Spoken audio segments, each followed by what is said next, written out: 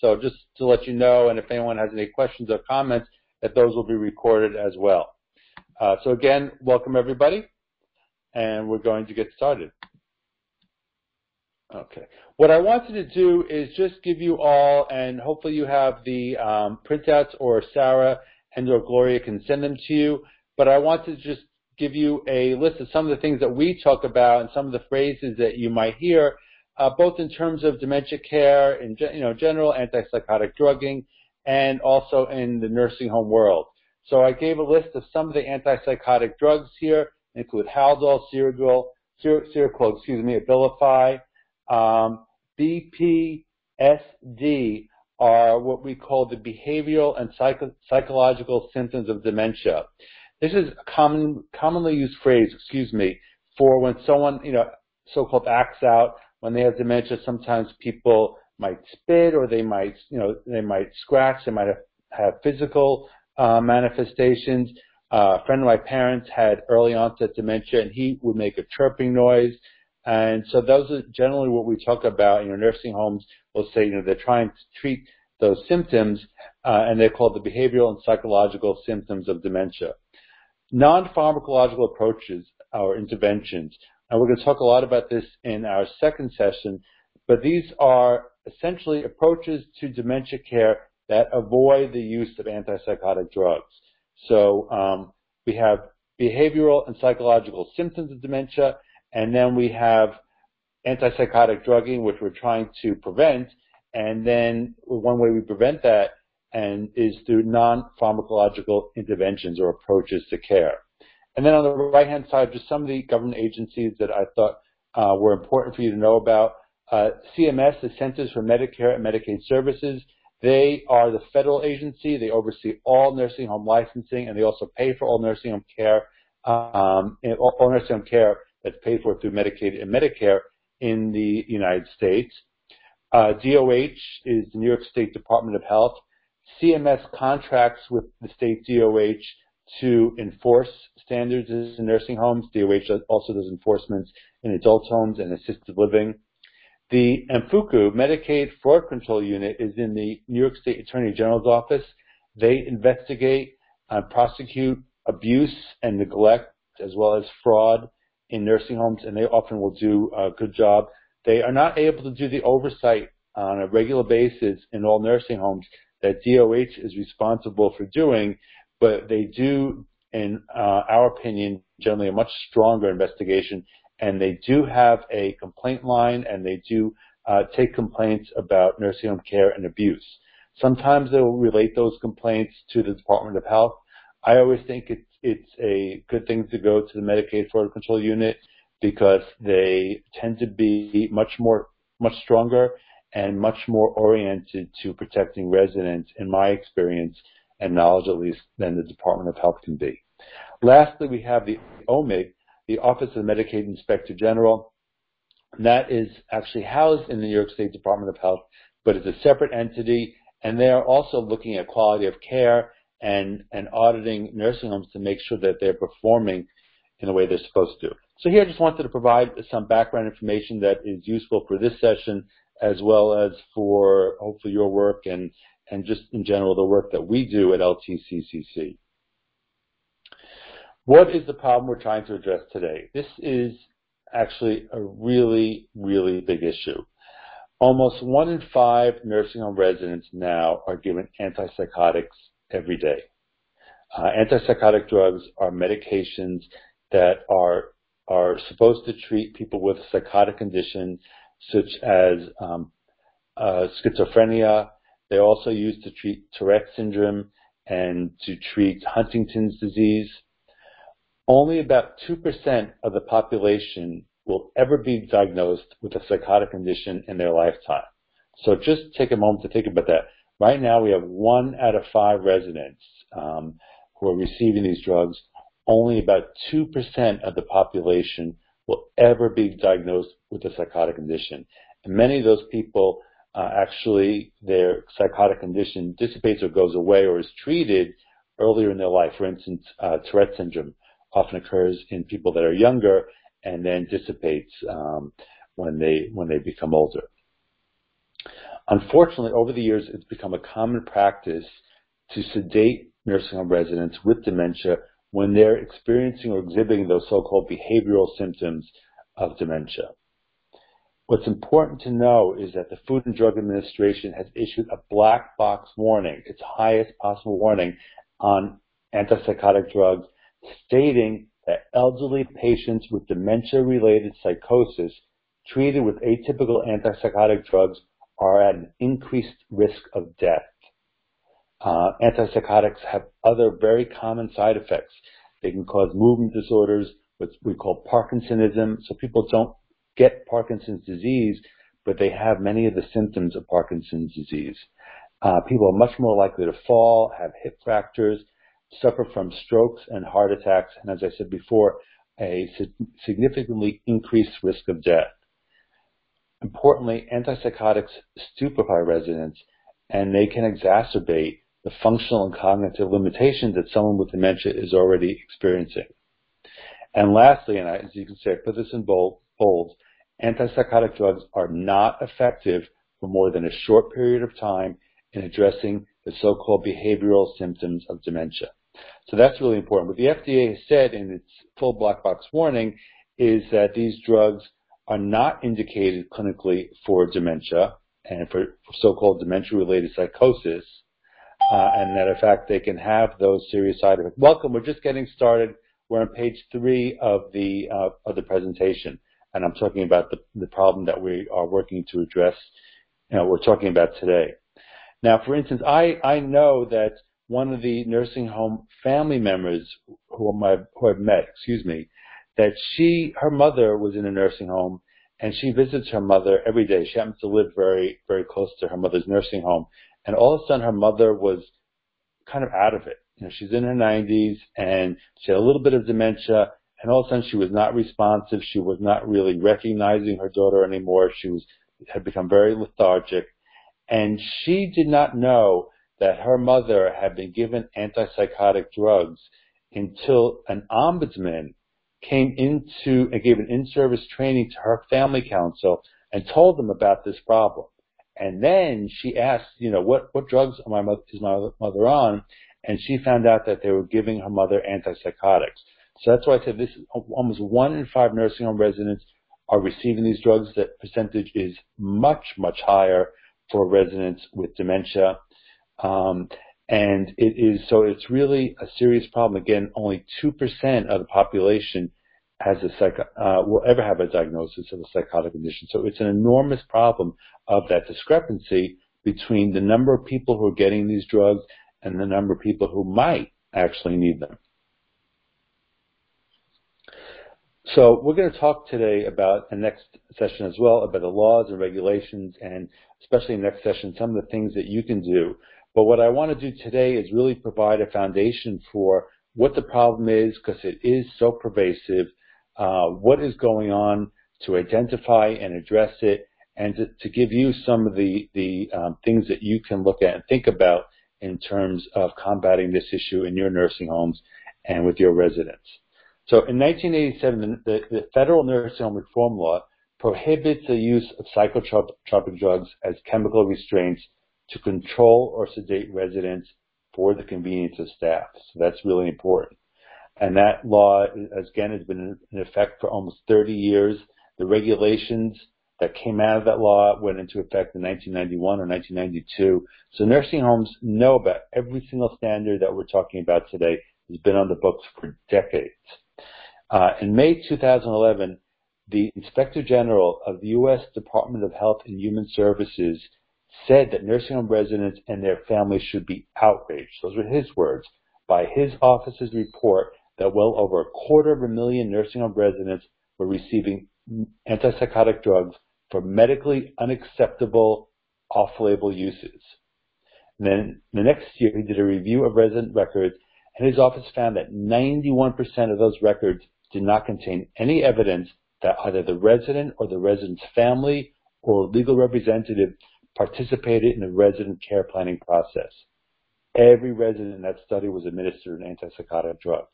So again, just to put together the pieces, you have 2% of the population, less, it's about 1.5 actually, that will ever have a psychotic condition. You have 20% now of nursing home residents who are receiving antipsychotic drugs.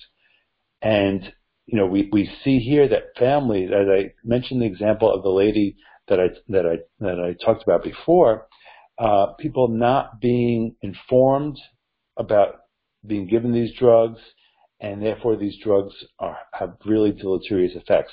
Now that woman, when she found out that her mother was being given these drugs, she advocated for her mother to have those drugs reduced. And her mother, this happened a couple of years ago, her mother is still alive, and she's I think she's about 100 years old now, and she's still in the nursing home. She is not 100%, but she's close to 100%. So she still has a little bit of dementia like she did before, but she is not lethargic. She's able to engage with her daughter. She gets dressed, and she is an active member of her community. So really, really important. What is going on in terms of the law and the regulation? There have been recent updates to dementia care guidelines that require nursing homes to reassess their approach to dementia care. So the standards, as I said, have been in place for almost 25 years, since 1991 or 92, but the guidelines that the feds put out are now requiring that nursing homes have to reassess their approach to dementia care. They have to, and this is part of the so-called Obamacare, the Affordable Care Act, they have to provide annual training for their CNAs on good dementia care.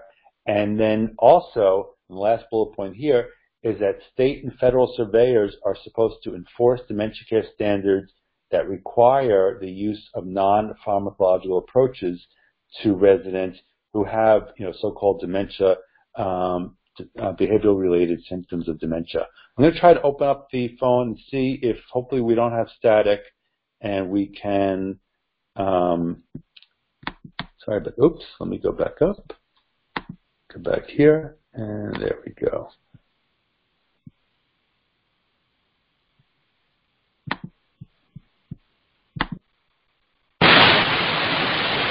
We still have a lot of static, I'm sorry. Can everyone mute themselves, and then you can unmute by pressing *6, because that might help. And I'm going to continue, but I will go on and come back to it. So please mute yourself, or maybe hang up and come right back in. Or you could do *6 to mute, and then *6 again to unmute when you have a question or a comment.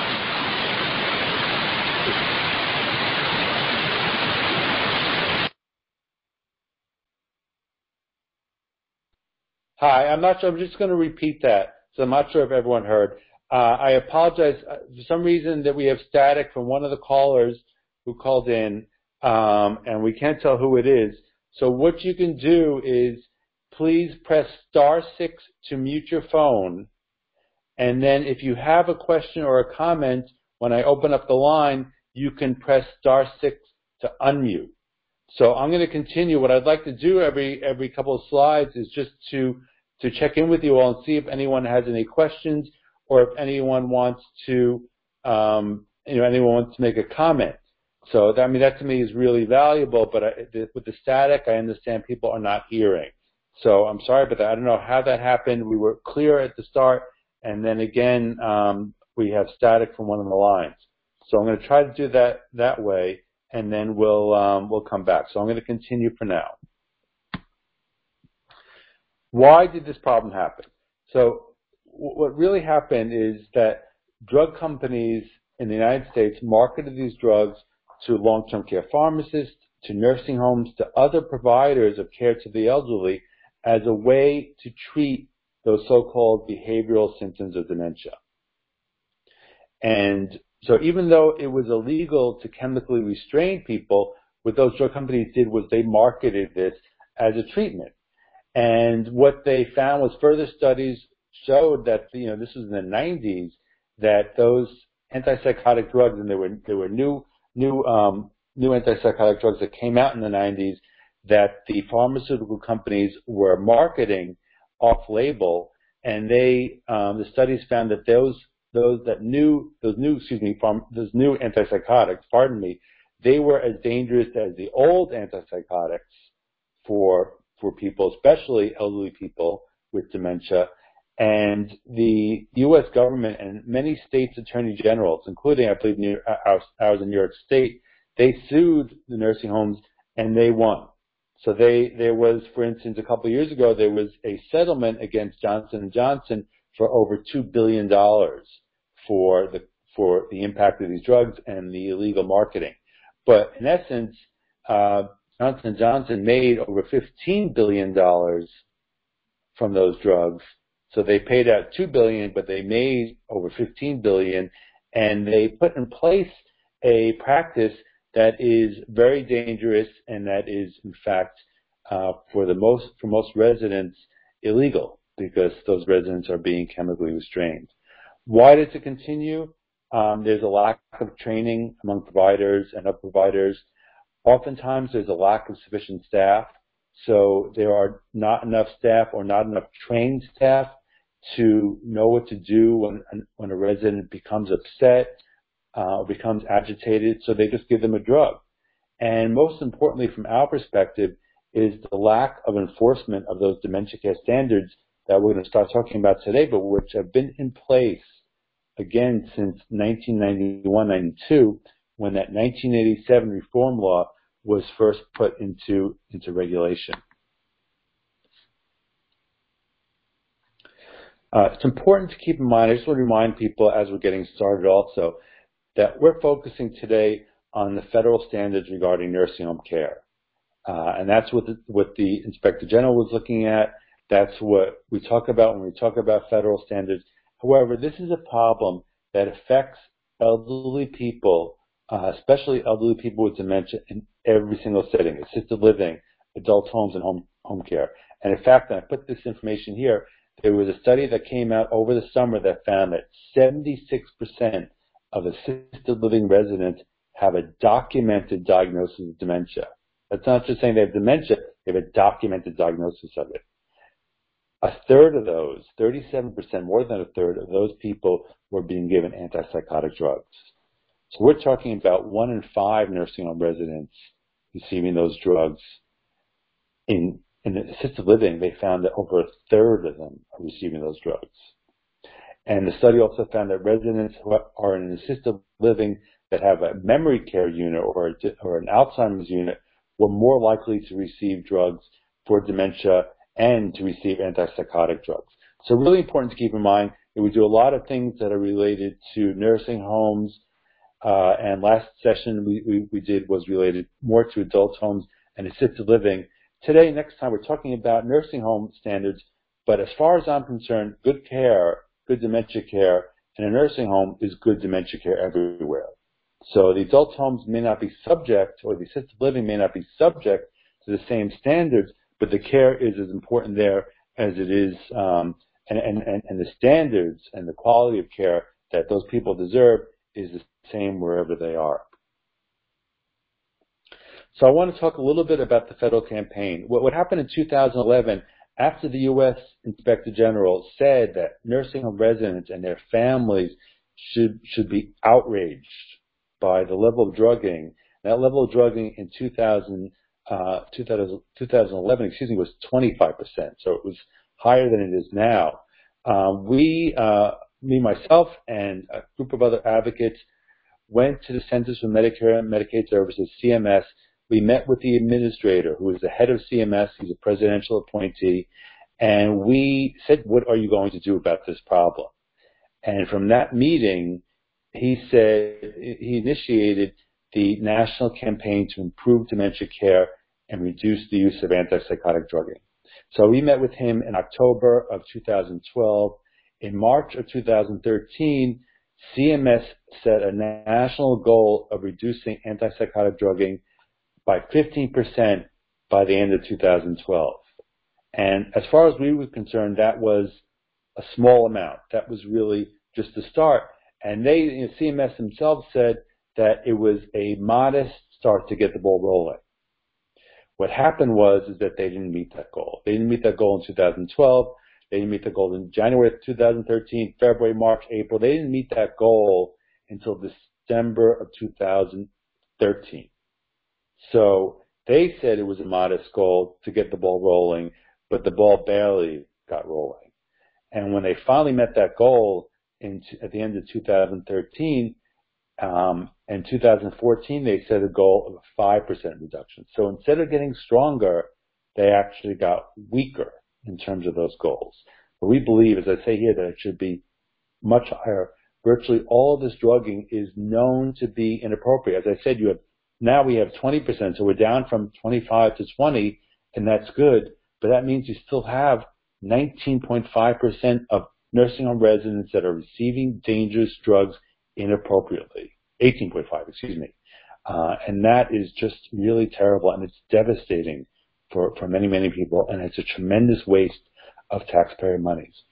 We wrote a brochure, and we'll get this out to you as well, but it's on our website. Get the facts about antipsychotic drugs and dementia care. We had a contract from CMS to write this. It's a 2-pager. It's pretty attractive. It looks nice. It has resources, but it gives people some basic information about this problem. It's, again, like that lady I talked about who visits her mother every day in the nursing home. This is a preventable problem, but it's really pervasive, and it's really dangerous. And those people die. I mean, they increase the risk of death by 50%.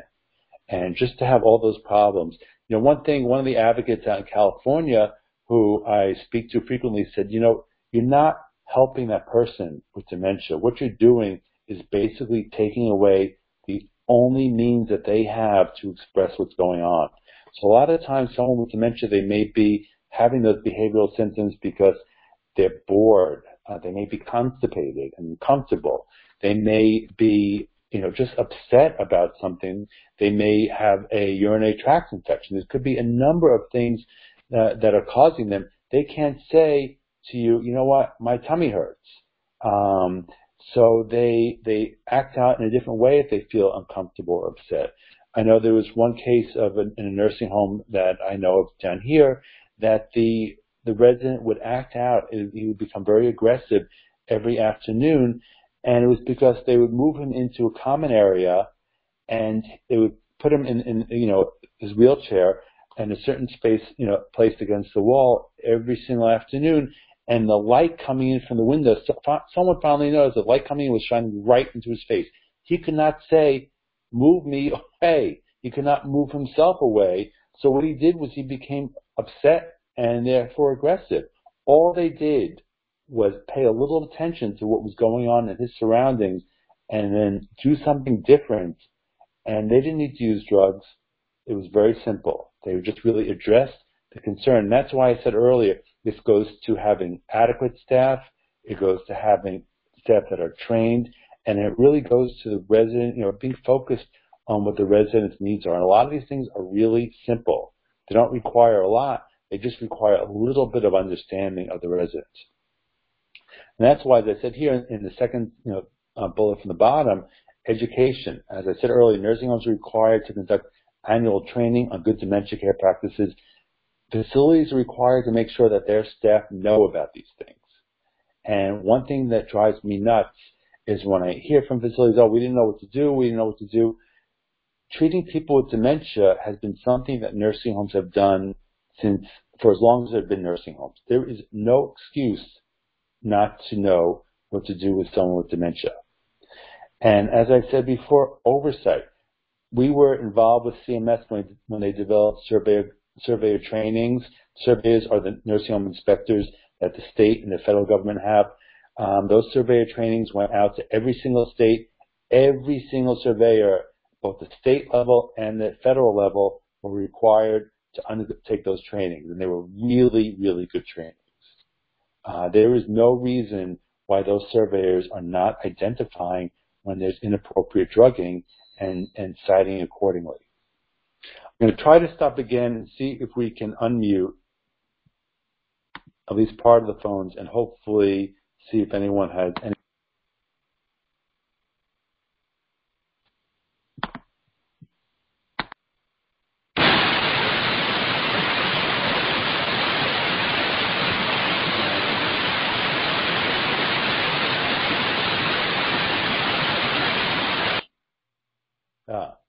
I think, and Sarah, if you can text me if Actually, I'm gonna unmute all.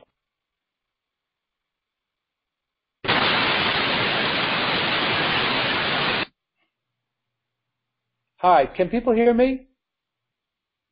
Yeah. Now we can. Right. Okay, great. I think Karen, I think that it's your phone. I muted you, and I think that's where the static is coming from. So if you would please, I'm going to keep you muted, and if you want to unmute, you won't need to call back. So I'm sorry about that, Karen, but I was able to identify what the problem line was. Does anyone have any comments or questions so far? Okay. Gloria, are you able to hear in the office? Yes, we are. And actually, Okay. Richard, Yes. we do have a question. Okay. Is it possible to get the CNA training guidelines that's like for staff for annual training as to what they talk about or what they train them on the drugging? Well, that's a very good question. So what CMS did is they put together a training module called Hand in Hand, and that went out to every single nursing home in the country. You can look it up online. It was pretty big. We actually had it we received a copy because we participated in the development of Hand in Hand. It's pretty big, and so there's, long story short, is that every nursing home received that, and it includes different modules that they can use. I've given trainings somewhat similar to the training that we're doing today, but and that we'll be doing next time for nursing home caregivers. But they are left to whatever they want to do, but they're supposed to be doing something. So it really should be tailored to what their nursing home, like an in-service, to what their residents need. They can use the Hand in Hand, and I assume that many of them are because it did go out to all the facilities. I'm not sure how much of Hand in Hand is available online because it was quite big, and CMS at the time did not have a website dedicated to it. If you go, Advancing Excellence was putting together a lot of those materials. Advancing Excellence is an organization that is part of Leading Age, which I don't want to get too much in the weeds with everybody. But Leading Age is one of the provider lobby associations, and they host this group that does quality improvement called Advancing Excellence. So some of those materials are on Advancing Excellence's website. CMS has since developed a website dedicated to the partnership, and some of those materials might be there. And also, as I said, we do some of those trainings as well. Others do the trainings, also, and the providers are really left to their own devices. Now, the trainings that I think are really good and are easier to use and are available online are the trainings for the surveyors. So there are, I think, 3 training modules, if I remember correctly. They're about 20 minutes each, and they're a video. And there's something that, people can do online or we can do in the office for the ombudsman if there's interest. But one of the things that they showed that I remember is it's a resident and, visiting with her daughter, I believe, in a room. And the daughter is leaving and the resident becomes very agitated. And you see in the doorway, the surveyor is watching. This is for the surveyors, for the inspectors.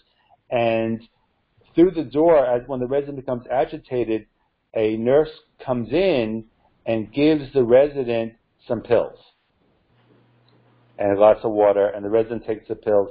And then the video, the training video, has a question like, what do you think went on here? What could have been done to alleviate this person's being upset rather than giving her pills?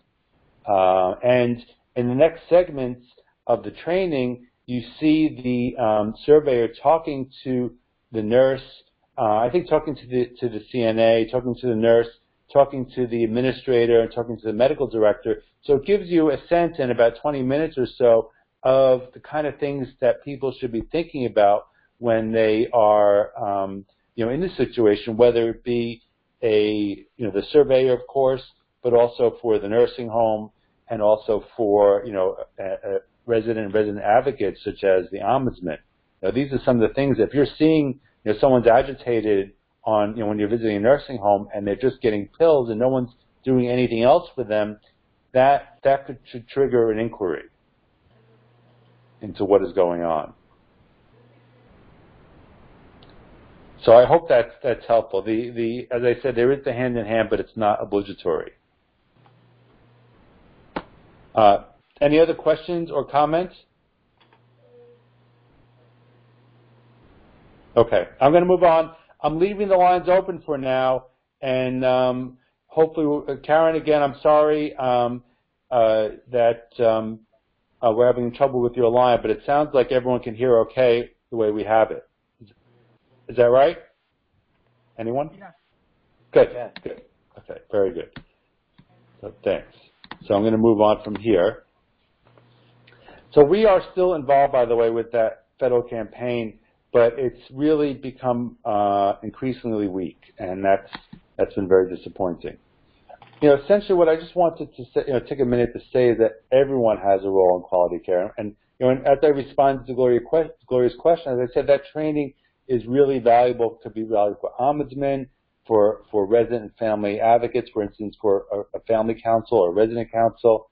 As I always mention, the state oversight, the Department of Health is really important. Administration is key. Everyone has a role in understanding what quality of care is, what quality of dementia care is, and making it happen for the residents. So what I want to do now is go back and spend a little bit of time talking about what exactly some of those residents' rights are. One, informed decision making. Residents have the right to be informed about the risks and benefits of any treatment, including any medication that they may be receiving. Right to refuse. The residents have the right to refuse any treatment or medication. It's really important to consider because I think we kind of infantilize people when they go into nursing home. Even when they can make decisions for themselves, we treat them as someone who is the recipient of care and for whom decisions have to be made. When you go into a nursing home, you don't give up your rights as a resident of the United States or a citizen of the United States. And as I tell people and I've given programs on this issue to a variety of audiences, I make bad decisions all the time. We're all entitled to make bad decisions. Sometimes I drive a little too fast. My doctor last year told me I should cut down on sugar because my sugar levels were high. I continue, as Gloria can tell you because we talk about it, I continue to have a piece of cake, sometimes more than one. And those are decisions that I can make. And if there are consequences, I will have to face them. If I were to go into a nursing home tomorrow or into a nursing home in 30 years, I will still have the right to make those decisions. Importantly, for people who lack capacity, that decision-making right goes to the family member or goes to the person who has legal responsibility, the legal right to make decisions for that resident. And as long as they're making decisions that the resident would want, if he or she were able to, in their best interest, then they can make those decisions, even if the caregiver, even if the doctor thinks it's a poor idea. And that comes down to medication as well. And then freedom from chemical restraints. It is against the law to give medications that don't benefit the resident. Again, as I mentioned earlier, such as for the convenience of staff, because it may be too hard or there may not be enough staff to, perceived to be enough staff to provide adequate care to those residents, so they just give them a drug to calm them down. One, in fact, it's not really saving time, to be honest, but also it is against the law. I just want to take a moment to say why it may not be saving time. We all talk about the lack of staff. We talked about this. We had a lunch yesterday with the volunteers on, I would say, the east side of the Hudson River. Is that right, Gloria? Yes, that's right. Yeah, thank you. Sorry. So we had two of our volunteer lunches this month. One for our volunteers on the west side of the Hudson, and the other one for our volunteers on the east side of the Hudson, approximately. And we were talking about staffing yesterday and how so many facilities, have insufficient staff. So oftentimes we find that these drugs are given as a form of chemical restraint to calm people down, to sedate them at the convenience of staff because there's just not enough staff to provide care. So one, that is not legal and it's not appropriate. It's, a big fight for us in our advocacy is to improve staffing in nursing homes. But even without that, you can actually provide better dementia care without increasing your staffing. And I'll give one really good example is that we have, oftentimes I'll hear, that a resident has difficulty with bathing. He or she becomes agitated. She doesn't like going into the bath. She lashes out, etc. It requires a lot of residents to give her a bath and to hold her down, etc. What people have found in that situation is that, as I mentioned earlier, a non-pharmacological approach. So instead of coming into a room and saying, "Okay, Ms. Jones, it's time for your bath," and grabbing Ms. Jones by the arm, and Ms. Jones may not understand, she may not want a bath at that time, she may not like a bath at all, is to just approach her differently. So if people come in and for instance, they know that Ms. Jones doesn't like a bath, but she likes to shower. Or Ms. Jones doesn't like a bath in the morning, she likes a bath in the afternoon or the evening. Just changing the schedule or changing from a bath to a shower could make her easier to care for. It makes the life of the CNAs much easier. It doesn't require two people to hold her down, make sure she doesn't fall, make sure she doesn't hurt herself or hurt a single CNA, but just doing it in a way that is more respectful and more honoring of what that resident wants and what she needs can make a big difference. And instead of having a half-hour bath time, it could be a 10 or 15-minute bath time as well. So there have been some studies that is just really a good example, I think, of that you don't need to have a lot of staff to avoid chemical restraints. What you do need is to have a thoughtful approach, quite often, to what the resident needs, where he or she is, and where he or she is coming from. In terms of informed consent, there are some specific rights that are in the law and in the regulations. Resident has the right to be fully informed in language that he or she can understand of his or her total health status, including medical condition. And I go through these because they're important for dementia care, they're important for antipsychotic drugging, but most importantly, I think they're important just for everybody. And this really goes to any kind of care, any kind of situation. The resident has the right to be fully informed. If a resident, as I say at the bottom, how does this apply to residents with dementia? If a resident is not competent, then the rights of that resident are exercised by the person appointed by the state to act on that resident's behalf. That's usually a family member with his family. So if the resident can't be fully informed, the family member has the right to be fully informed in language that he or she can understand. The resident has the right to choose an attending physician. The resident has the right to be fully informed in advance about care and treatment, including the use of any kind of drugs. The resident has the right to be fully informed of any changes in care or treatment that may affect her well-being. The resident has the right to participate in planning care and treatment.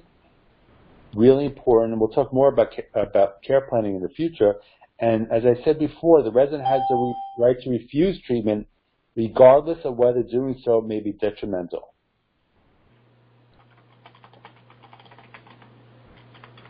So that's as far as I'm concerned, one of the big issues, informed consent.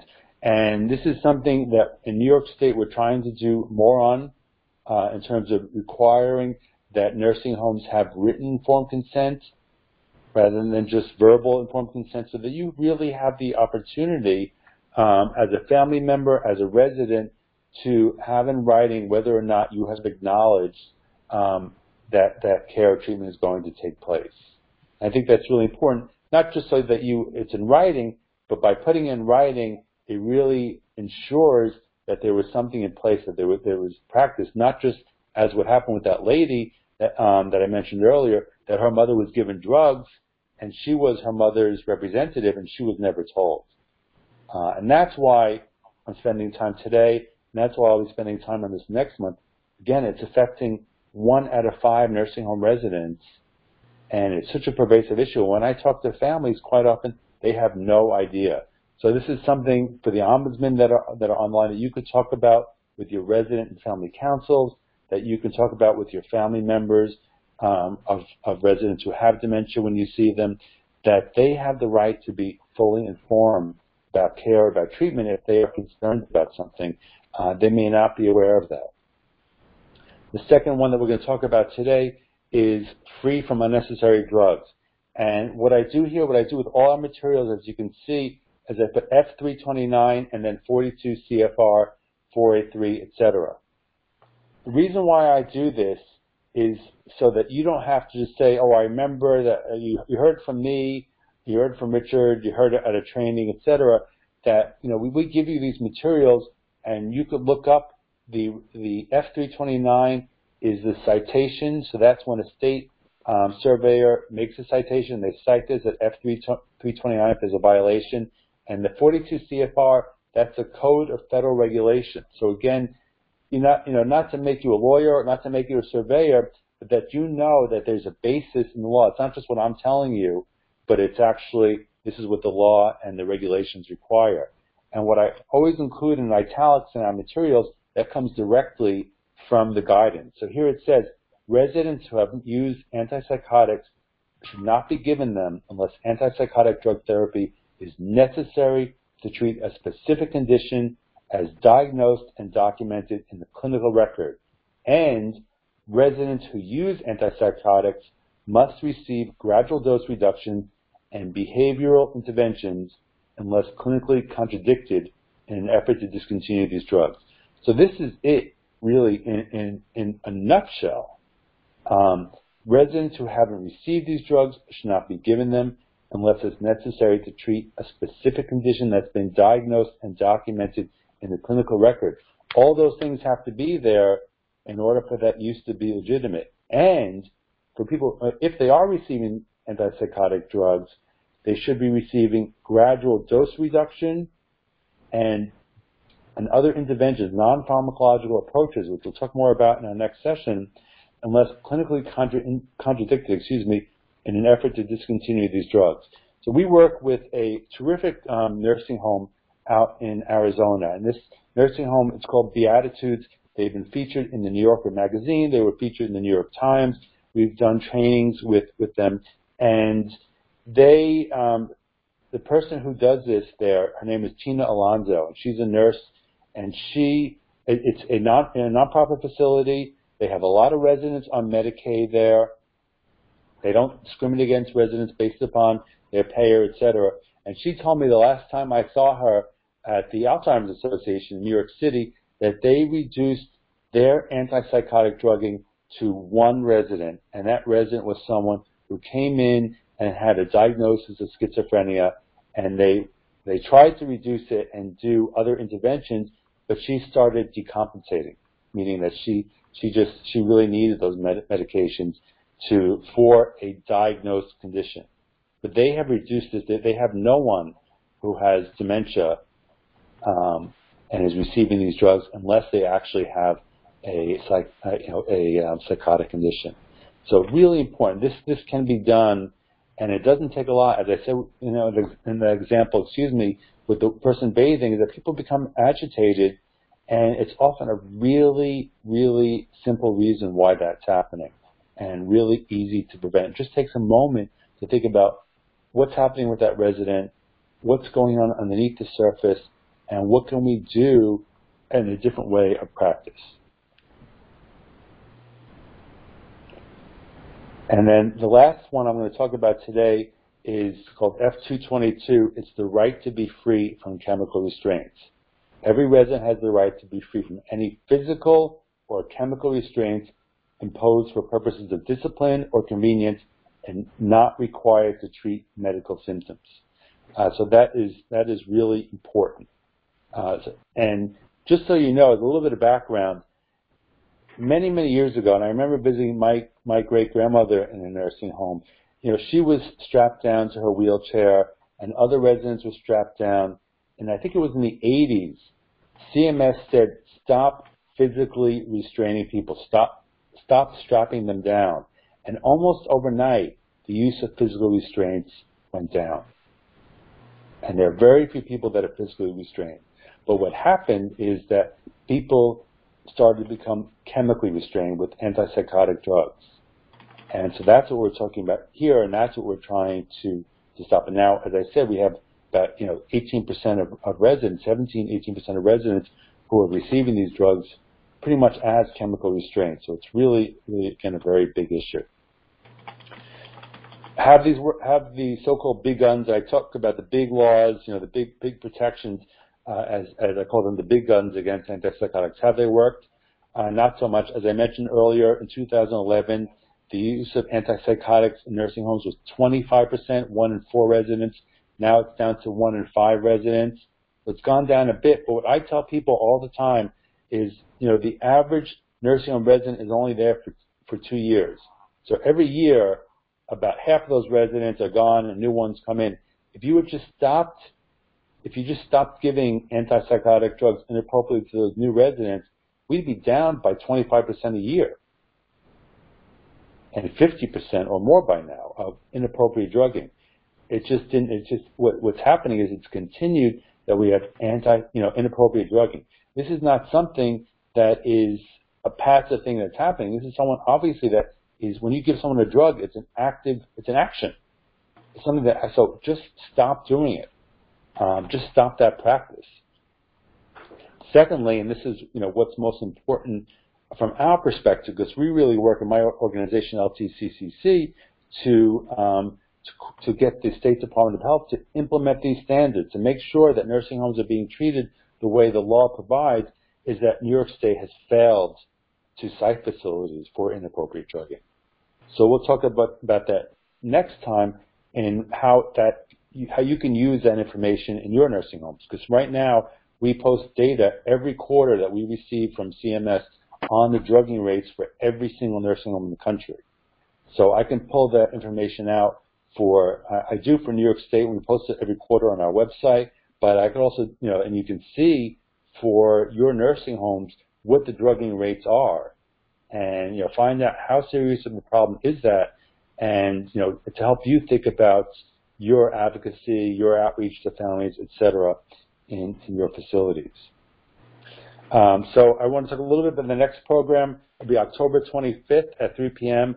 I'll be coming up to the Hyde Park office, so you're welcome to come there and participate in person. And again, we'll be doing the webinar and conference call. And please let your residents, those who have internet and phone access, know about the programs.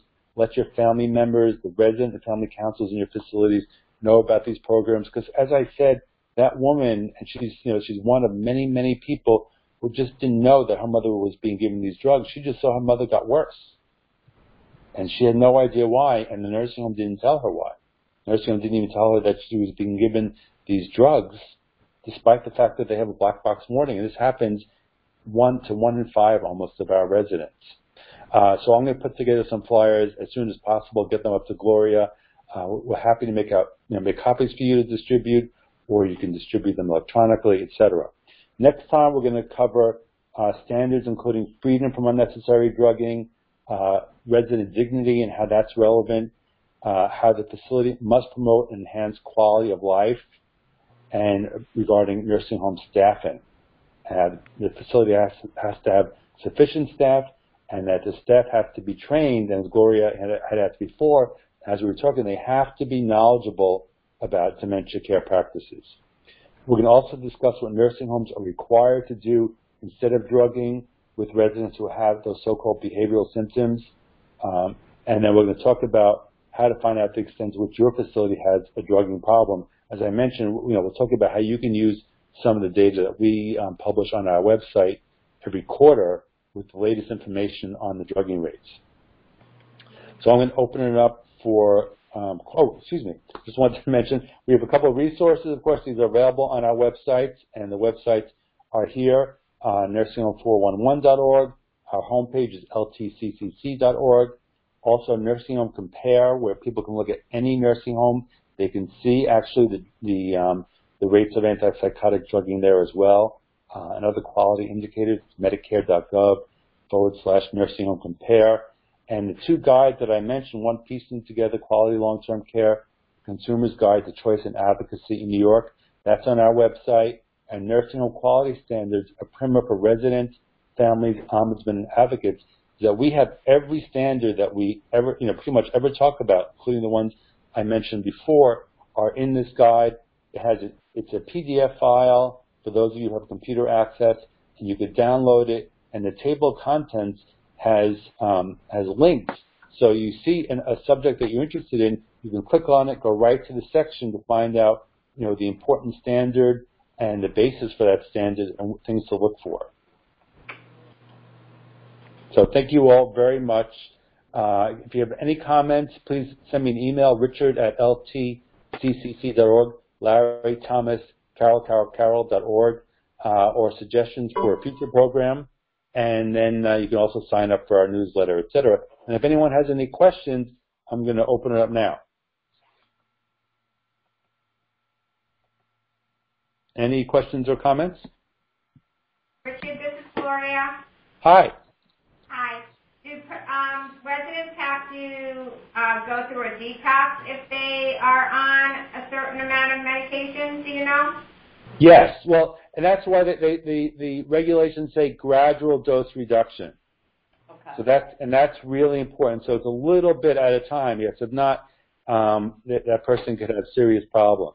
So, and I was on the technical expert panel that CMS put together when they launched this, and we had someone from a clinical researcher from England, who they invited to speak. And what he said basically was that, if someone becomes very agitated, so much so that they're a danger to themselves or they're a danger to other residents or to the staff, it may be appropriate to give them an antipsychotic drug to calm them down. But that what should happen within a 2-week period is two things. One is that they are looking to see, what the underlying symptoms are for that person's agitation and taking steps to address it, those so-called behavioral, interventions, non-pharmacological approaches, another way of putting it, that we talk about, whether it be moving someone away from the sun coming into his face, to checking to see if they have a urinary tract infection.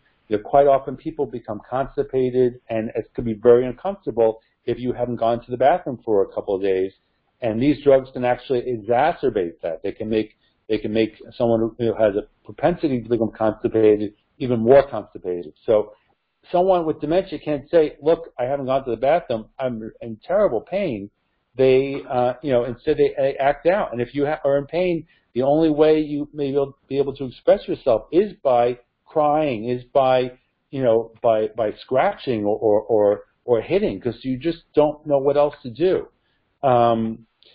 So what this doctor said from England, he said, that within 2 weeks they should be employing some non-pharmacological approaches to find out what is going on with this resident and addressing it, and then gradually, starting to gradually reduce the drugs. So you don't take them off immediately, but you take them off slowly as you're employing, the non-pharmacological approaches. What we too often see happen is the opposite, is that, to get back to what I said earlier on, these drugs are not effective for dementia-related behaviors. They're not effective for dementia-related psychosis. And so what happens is that the person is given, say, Haldol or Seroquel. They're given Haldol, and after a couple of weeks or a couple of months, that drug is no longer working. And they haven't done the non-pharmacological approaches, so what they do typically is just give them more drugs. Yeah. And that, it increases exponentially the dangers, all the dangers we talk about, the risk of death, the risk of heart attack, the risk of stroke, the risk of Parkinson's. So now you have someone who is much more likely to fall, much more likely to be hurt. It becomes a cycle that is so incredibly harmful to residents, and it just doesn't and shouldn't be that way. So as you can see, there's really a lot here, and that's why I wanted to do it in 2 programs. And the next program, I know we shared a lot today. We'll talk a little bit about it. So we won't be starting too far in, but then we'll talk about some of the other standards and then some of the things that nursing homes should be doing for behavioral interventions, et cetera. Any other comments or questions about today?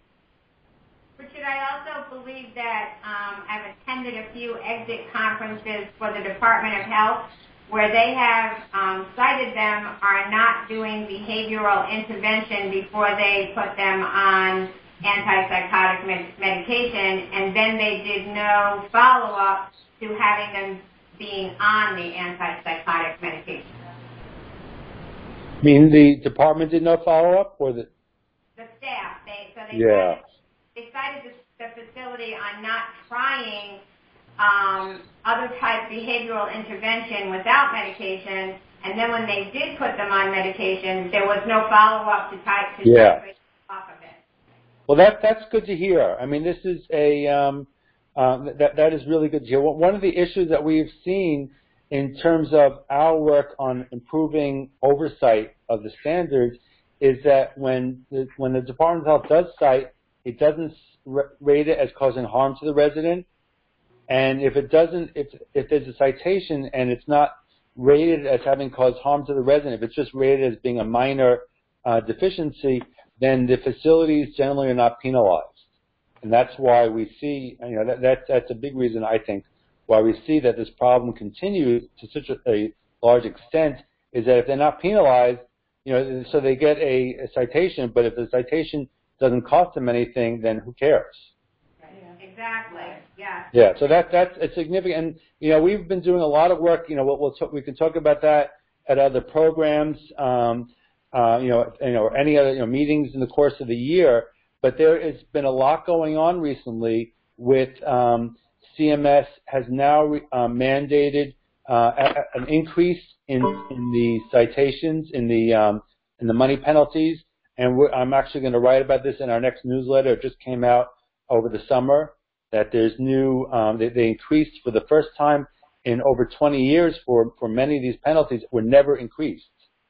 So just for the inflation, some of them went up over double. So that's a big thing. And so they're giving the states a lot less discretion also in terms of when they do a penalty. And this is something about which we've been advocating a lot because, as I just said, if you get a citation but there's no penalty, then you don't really care. You may not really care.